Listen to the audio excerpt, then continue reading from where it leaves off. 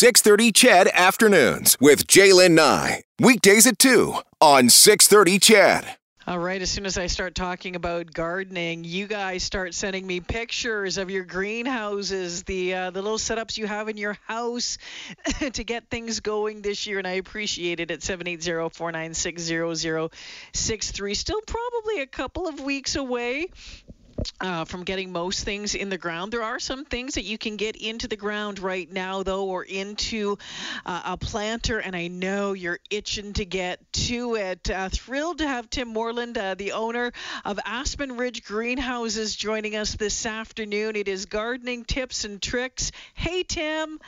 Hey, how are you, Jaylen? I am fantastic. Hey, big weekend for you guys. Big weekend for lots of the small growers around Alberta. This is the big opening weekend. And so why wait until now? I know a lot of, some of the bigger greenhouses are already open. What's the difference between the two? Well, okay, so we have our big greenhouses, the garden center greenhouses like Salisbury, Greenland, Holes. I guess not Holes anymore. Salisbury, Greenland we'll go with. Big operations. They're garden centers. They can run year round. They can do the poinsettias at Christmas. They can do the Easter lilies. But then there's a small little growers that are the mom-and-pop operations where we're seasonal. So we're really growing the annual plants, the hanging baskets, the plants that we can enjoy here throughout the season. So we start growing typically anywhere from November, December until now. And so now is just kind of a nice time to open and start letting people get their plants. Now, in the old days, when I was growing up, so way back when, greenhouses didn't open until the long weekend in May. That was the traditional opening time for greenhouses. So because of everyone wanting things earlier and earlier, we've kind of pushed up our opening dates to the beginning of May. And now it is going to get crazy because everybody this year is looking for their plants. Absolutely. So, are there certain things that are in your opinion that are better to buy from smaller greenhouses and then maybe there are better things to buy from bigger outfits, or do what do you think? Well, and you know what? We always try and educate people on plants. I don't believe that there's a person out there that doesn't have the ability to grow plants. So we get people coming in saying, I've had such bad luck with growing plants and bedding plants over the years. And we start asking them questions. Well, where did you get your plants from? What kind of plants did you get? Now, the big difference is let's go back and talk a little bit about zones. Edmonton is zone 3A, sometimes zone 3B. There's some very small areas that are almost bordering 4. There's little eco-climates in people's yards and in places in the city. But those zones say that we have cold weather until middle of May so that we cannot grow plants. When we look at other parts of Alberta or Canada, say BC, BC is a zone 7 on the coast. So when we're getting closer to the coast or the interior, we're looking at zone 6, zone 7. So their nights are only going down to -5 at the worst case in the winter. And then they have, like right now in Victoria, for example, everything's blooming. Their gardens have been in for 3 weeks. Everything's more advanced. Here we're not so advanced. So those zones are really important. And where we really see that they're important is where you're buying. Small greenhouses typically are growing their plants here. They start here, they're growing here, they're sold here. So they're also, we talked the other day about hardening off. The plants are already hardened off in the greenhouse. The big box stores and some of the bigger operations that are more garden center compared to growing facilities bring their plants in. And when you're bringing a plant in from someplace else, let's say there's a lot of big growers in BC because there's more sun, more heat, they can grow things faster. We're getting a plant that's coming from zone 6 or zone 7 overnight on a truck to a zone 3.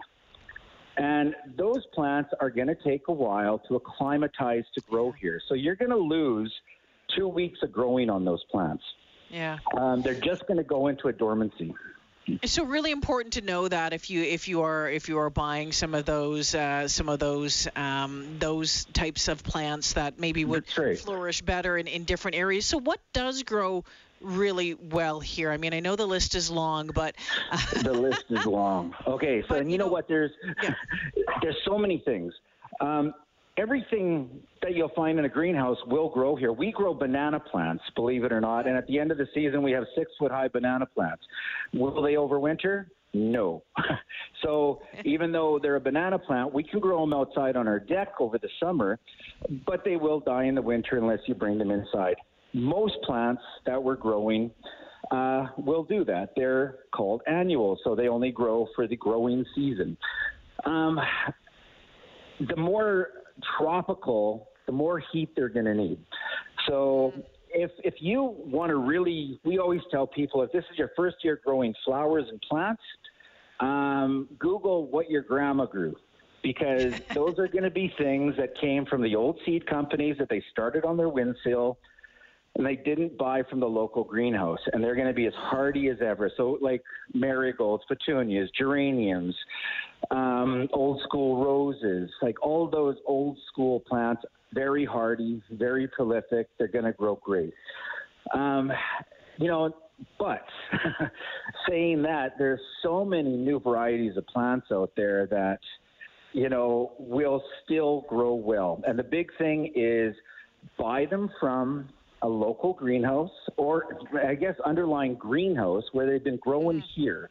They're going to be hardy. They're going to be tougher plants, and you're going to have a really good success rate. The other thing we can't stress enough is that when you're putting bedding plants into containers or hanging baskets, you need to fertilize them, because potting soil has no nutrients, none whatsoever.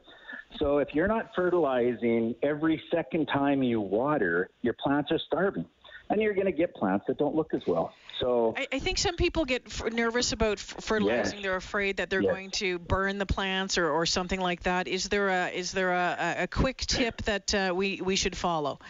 You know what? Quick tip is find an all-purpose fertilizer. We always used to go to 20-20-20. I personally like a 28-20, or the numbers are kind of nitrogen, phosphorus, potassium. What you want to do is find one that is water soluble, that you can just mix with water and at a lower dosage, and just water it continuously. So smaller amounts, but all the time. Okay. All right. You don't want to gorge your plant, because that's when you're going to have a problem with it, having toxicities and so on.